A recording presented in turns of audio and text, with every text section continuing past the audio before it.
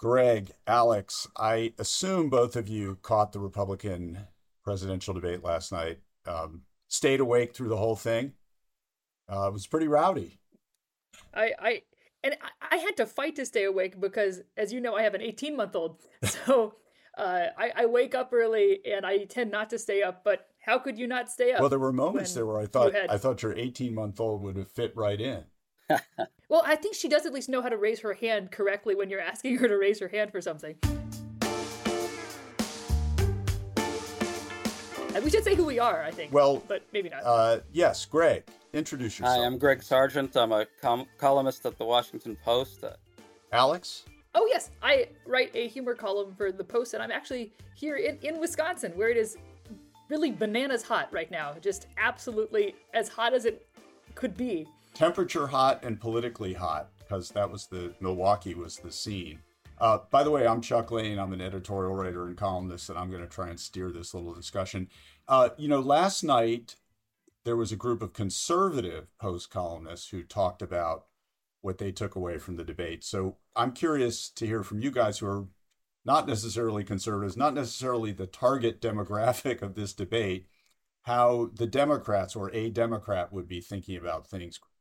So, Alex, this was a very wide range of personalities across the spectrum of 8 people, everybody from Asa Hutchinson, a 71-year-old former governor, to Vivek Ramaswamy, who's only 38, and I don't really know what his business was, but he's a businessman. Did anything scare you out of this group or delight you? I feel like the thing is, when you have a group of people, there's two ways of bonding them. And one way is if they all just sort of vibe together. And another way is if there's one person that everyone sort of instantly dislikes. And I felt like in the absence of, you know who, whom everyone had come prepared to either cautiously not refer to by name or talk around in some way, or Christie was there, having sharpened his harpoon for the past 3 years, seeking his vengeance.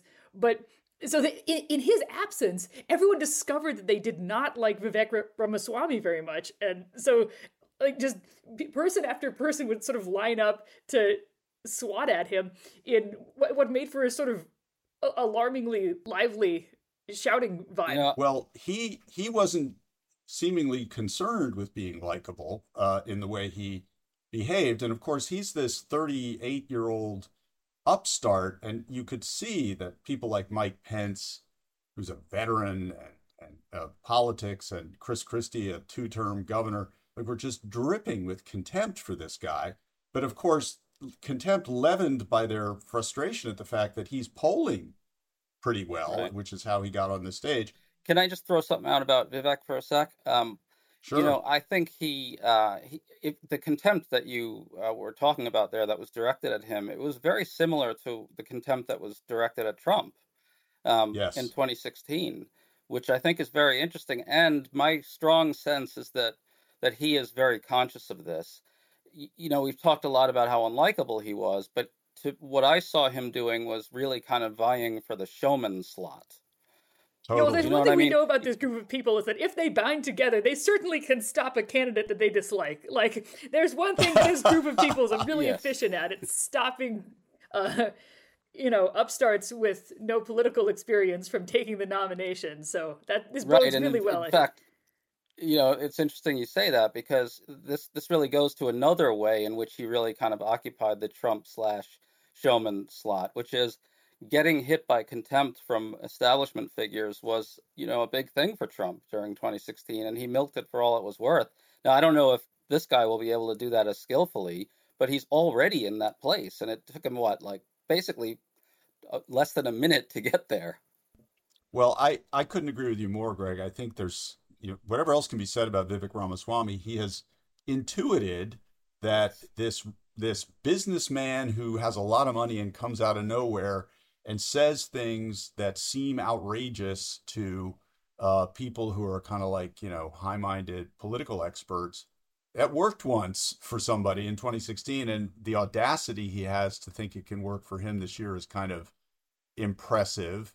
But after taking in the whole performance collectively last night, was there anything about it for either of you or both of you that changed your sense of Biden's reelection prospects? I'm just going to stick to the thought that DeSantis still remains the number 2 guy. And, I think that they're going to be able to figure out how to coach him past the difficulties he has with the unscripted moments. They had clearly prepared him very well for some of the big moments, and he knew how to use the phrases that have worked to great effect for him in the past. I still think he's very much in the mix for the nomination, and I think he could be a pretty formidable general election candidate, I have to say. Alex? I don't know. I think the trouble with Ron DeSantis is that he is very personally awkward in a way that would be funny except that he was forced to spend the past 4 years building his brand by making the lives of people in Florida worse. And so it's sort of like, in absence of personality, I will enact a series of policies and write a horribly creepy book promising to do it for the rest of the country. I'm still mad about his book, The Courage to Be Free. Never once does he use the verb to be when another verb would suffice. So, at one point he's like, these people represented the salt of the earth. It's like, just say they were the salt of the earth. They can just be the salt of the earth. Anyway, so, and he did, every so often you'd see a flash of that come out. But I think his advantage was because everybody was so busy yelling at someone else, he just didn't volunteer. And if there were a situation where he'd actually have to be talking and responding and was the person getting called on, I think he'd have more difficulty. So I don't know. I reserve the right to continue to view him as too awkward for... Well, my 2 cents is that I had my eye on the South Carolinians up there, Nikki Haley and Tim Scott. And with respect to Tim Scott, there's been a lot of talk about him being the alternative to DeSantis if DeSantis completely flames out. And honestly, I didn't think Tim Scott distinguished himself too much. I don't think he hurt himself, but I just don't think he broke through. Nikki Haley, on the other hand, I thought had some really good moments. Yeah. She effectively scolded Vivek Ramaswamy about foreign policy, number one. And she offered what I thought was, from a pro-life perspective, a pretty thoughtful, politically realistic outlook about what could be accomplished on the federal level. Sort of instructing these people like we don't have 60 votes for a federal ban. And she had that quip about if you want something said, ask a man. If you want something done, ask a woman. I thought I don't think anybody had like a clear breakthrough moment, but I think she was probably the closest. Yeah, absolutely. I totally agree. Yeah. I think on the abortion thing, it was interesting because she was the only one saying anything other than, no, I, a man, I'm excited to seize control of your body at the earliest possible moment because I've been told to by God, which, so she was like, don't worry, I know we're all required, we're obligated to say this, but it won't happen because we don't have the Senate. So she was sort of having and eating her cake simultaneously in a way that was fascinating to me, where it's like, well, I of course would love to. I too would love to seize this control from you, but it's just not feasible in the current political situation. So we should stop. It was a fascinating, maneuver to try to be like, don't worry, women don't run from the party in droves. Yeah, I think there's another dimension there to what Nikki Haley was doing. I don't know if it was deliberate or not, but it's a message I took away from it, which is when she talked about consensus on abortion, consensus positions, and used a lot of conciliatory language. I really wonder whether the kind of subterranean message there to the party was, you've got a suburban women problem, and this is the kind of talk that's going to be able to solve it if we're going to remain a pro-life party and still appeal to that demographic. I'd be curious to know whether you guys think that was part of it. It's an interesting bet on the makeup of the Republican primary electorate too, because we've all said a million times that in the Trump era, what Republicans want is just someone who will behead the opposition and carry their heads around on pikes. But she seems to be working from at least some sort of premise that there might be a whole lot of Republican voters out there who want to move past that kind of stuff. Well, she knows that in New Hampshire, the Republican electorate is much less doggedly pro-life than it is in Iowa. And I think the same is probably true of South Carolina. I mean, I thought the most, I don't know what the word is, sad or poignant or, Greek tragic character on the stage, of course, was Mike Pence, who found himself, alternating between lofty rhetoric about how he had stood up, and I think it's true, for the Constitution on January 6th, and then in the next breath saying, well, the Trump-Pence administration closed the border. He's sort of in this bizarre situation where his two stocks in trade are, number one, that he prevented Donald Trump from destroying the democracy and worked closely with him as vice president. And I just got the feeling that he was this was not a performance that necessarily advanced his cause too much either. So neither of you guys, as I said at the beginning, is a member of the target demographic for this show last night, which we should point out was an exclusive for Fox News. So you're watching it as somebody, I think it's fair to say, who's not going to vote in the Republican primary and wouldn't vote in the Republican primary. So what draws you to it? Were you kind of hoping to see one of them, flame out in a spectacular fashion? Did you just, do you have a morbid fascination with these right-wing presidential candidates? Were you scouting the talent? I sort of watched to see, because if there is a chance that any of these people could be president next, and I'd like to know what they think they're going to do if that's the case. So part of it is just not, I mean, in a sense that anytime you read the news, it's morbid curiosity, but in that sense, it's morbid curiosity. And in another sense, it's like, well, what are the debates? What are the things that they think people are going to get fired up about? And in addition, the criminality question. And it was amazing how, like, when they had that hand raising, like, would you support Trump if he's an indicted felon at the time of the election? And like half the hands went up, and then DeSantis saw that the hands were up and his hand went up. And then it was just the most craven possible way it could have taken place. And then Christie's hand went up, but he said he was just putting his hand up to complain about how the hands had gone up. And then Pence was it was just truly wild. So I have to say, guys, and I'm not a fan of the raise your hand thing in debates. I think it's a little bit of a trap. I didn't like it when they did it in Democratic debates. I don't like when they do it in Republican debates. I think it's all like nonverbal communication, so it creates deniability about what they really meant by raising their hand. I thought it was much more effective when they asked people, like, yes or no, would you have done what Mike Pence did on January 6th? Or I forget if that was the exact way they phrased it, but that was the sum and substance. And I'm with Greg. I was sort of actually surprised pleasantly by how many of them did forthrightly say, yeah, Mike did the right thing.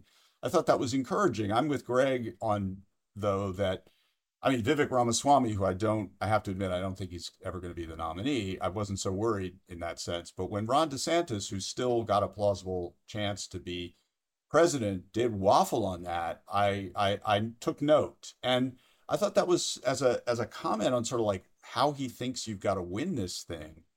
It was very revealing. Yes. The other thing that I thought was ineffective about DeSantis was he kept coming back to this phrase. He said, "America is in decline," and he kept repeating that. Of course, the idea was like, if you elect me, we won't be in decline anymore. We'll start heading up again. But I just think in politics, it's never a good idea to sort of evoke a dismal situation, that suggests that America is kind of losing it or America is kind of failing. I do think it's an interesting thing because there was an exchange between Pence and Ramaswamy where Pence was like, it's still morning again in America, which it never wasn't. And America has never been less weak. We just deserve a country that's worthy of our people. And Ramaswamy was saying, no, we're living in an undeclared, unofficial civil war culturally. And it's like, what a bleak and terrifying vision. But also as a millennial, I'm like, this is the kind of millennial who does run for president as a Republican in 2024. Like somebody who thinks that we are in an undeclared civil war and wants to have a revolution, a term he kept using. Yes. And at the end, he's like, just like Reagan. But I'm like, no, you've said revolution too many times, and I don't think you mean like Reagan. I think you might actually, especially given that the fact that you have all these people wandering around in colonial attire, calling for like a new revolutionary moment outside in the 98-degree weather. I think, you're trying to evoke something stronger than just Reagan vibes. And that's very ominous, and I don't like it. Yeah, and I think you're pointing to a serious divide in the party, I think. Vivek and to a somewhat lesser degree, DeSantis seem to be really speaking to this kind of Flight 93 election / Claremont Institute worldview that holds that we're in the middle of cultural Armageddon, right? Um, and think back to Trump and his American Carnage speech. That was pretty damn dark, and there was a lot of declinism in that. And I thought that Pence response that you just referenced was really one of the most interesting moments in the debate, because this really was a generational divide, I think, in the party, and also a real ideological divide in the party on display, where Pence was trying to talk those guys out of this kind of Flight 93 craziness. And, Vivek really has, I think, stylistically and in terms of the language, he really knows how to talk to this kind of new right of Bronze Age pervert and all those sorts of types of online, people. And I don't know, that struck me as a really important moment, that schism there. Yeah, and it just that's if that's the future of the party, Yeah. that's to me. Yeah. Well, I think there was another. I agree with you guys. This apocalyptic vibe that Ramaswamy is throwing off is in stark contrast to the people who seem to think that this government of ours is going to kind of keep going on with a Senate and a House. And, and I come back to Nikki Haley, who says, look, guys, remember, there's this filibuster rule in the Senate. We got to elect Republican senators. And again, this contrast between people who've actually been involved in the system. We're calling them establishment people, but who view what they're doing here as running for an office where they're actually going to have to deal with realities. And people, I guess Ramaswamy being the principal one, who think, no, what we have to do is kind of overthrow a system. I think, frankly, that Ramaswamy has his finger on the pulse of more Republicans than the Nikki Haley types do. Because, of course, Trump, who is off talking to Tucker Carlson, is also promising this sort of wholesale, really going to drain the swamp this time when I get back in. I mean, we'll have to see, but there was, frankly, talking to you guys, I'm really starting to even appreciate more that there really was kind of a moment in this. The last night was kind of a moment where these guys were arguing over what kind of a political party this is going to be. Yeah, there's actually there's an interesting overlap between the members up there who are talking about January 6th in a way that was, treating it as a real affront to constitutionalism and really destructive to democracy. On one side, those guys were aligned with the people, as you said, who have worked within the system and don't really think we need regime change, as Patrick Deneen's book put it. That by the way, that book is sort of the Bible of this stuff, isn't it? Regime change is what they all are after, right? Vivek and DeSantis, when they talk about emptying out the swamp and filling it up with their own swamp creatures, that's what they really mean, right? That's the regime change talk, and it's no accident that those guys calling for that sort of wholesale revolutionary push are also on the side of Trump when it comes to January 6th, or at least aren't willing to be against him.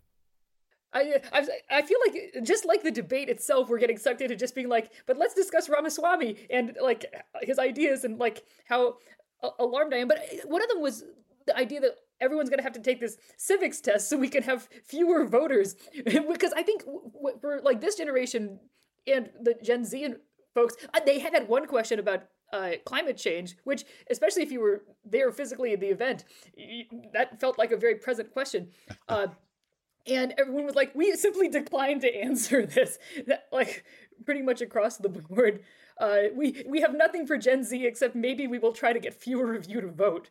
I thought it was interesting the way Fox played that question.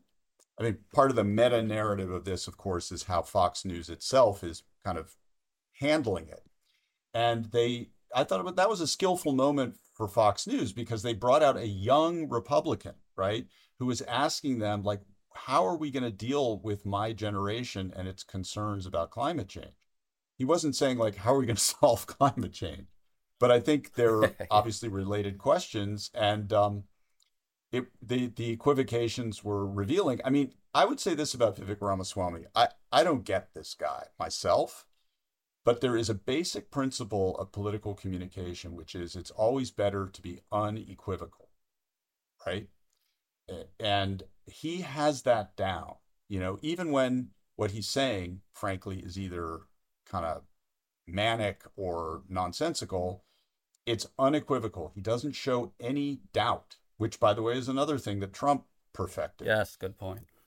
And so it'd be interesting to see the polling after this and what the focus groups say about his performance, because there were times where he was just a little too hot. He was a little too, he was interrupting and barking and so on. But I do think the fact that we're talking about him so much shows that I think he was the kind of the center of the action in the show last night. And I'm using that word show deliberately. Yeah, let me just point out, though, that I think we said Trump was a little too hot and barked a little too much, too, right?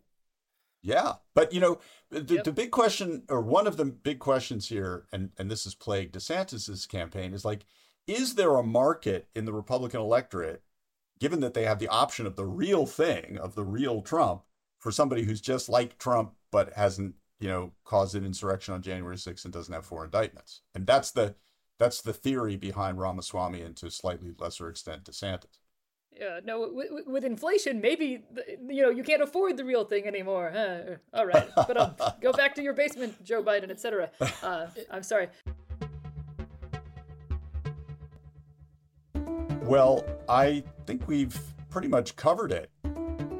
Guys, this has been a great discussion. I think the only thing that would have made it better is if Alex's 18-month daughter, Emma, could talk. And we could have had her input, because I would really like... What generation is Emma now? Is that probably Gen Q? Like Alpha or something? I don't know. Whatever's after Z. Yeah. We had a great conversation. I learned a lot. Greg, Alex, thanks a lot. See you later. Well, thanks a lot, Chuck. That was a lot of fun, guys. And, unfortunately, we'll have probably 25 more opportunities to do it again.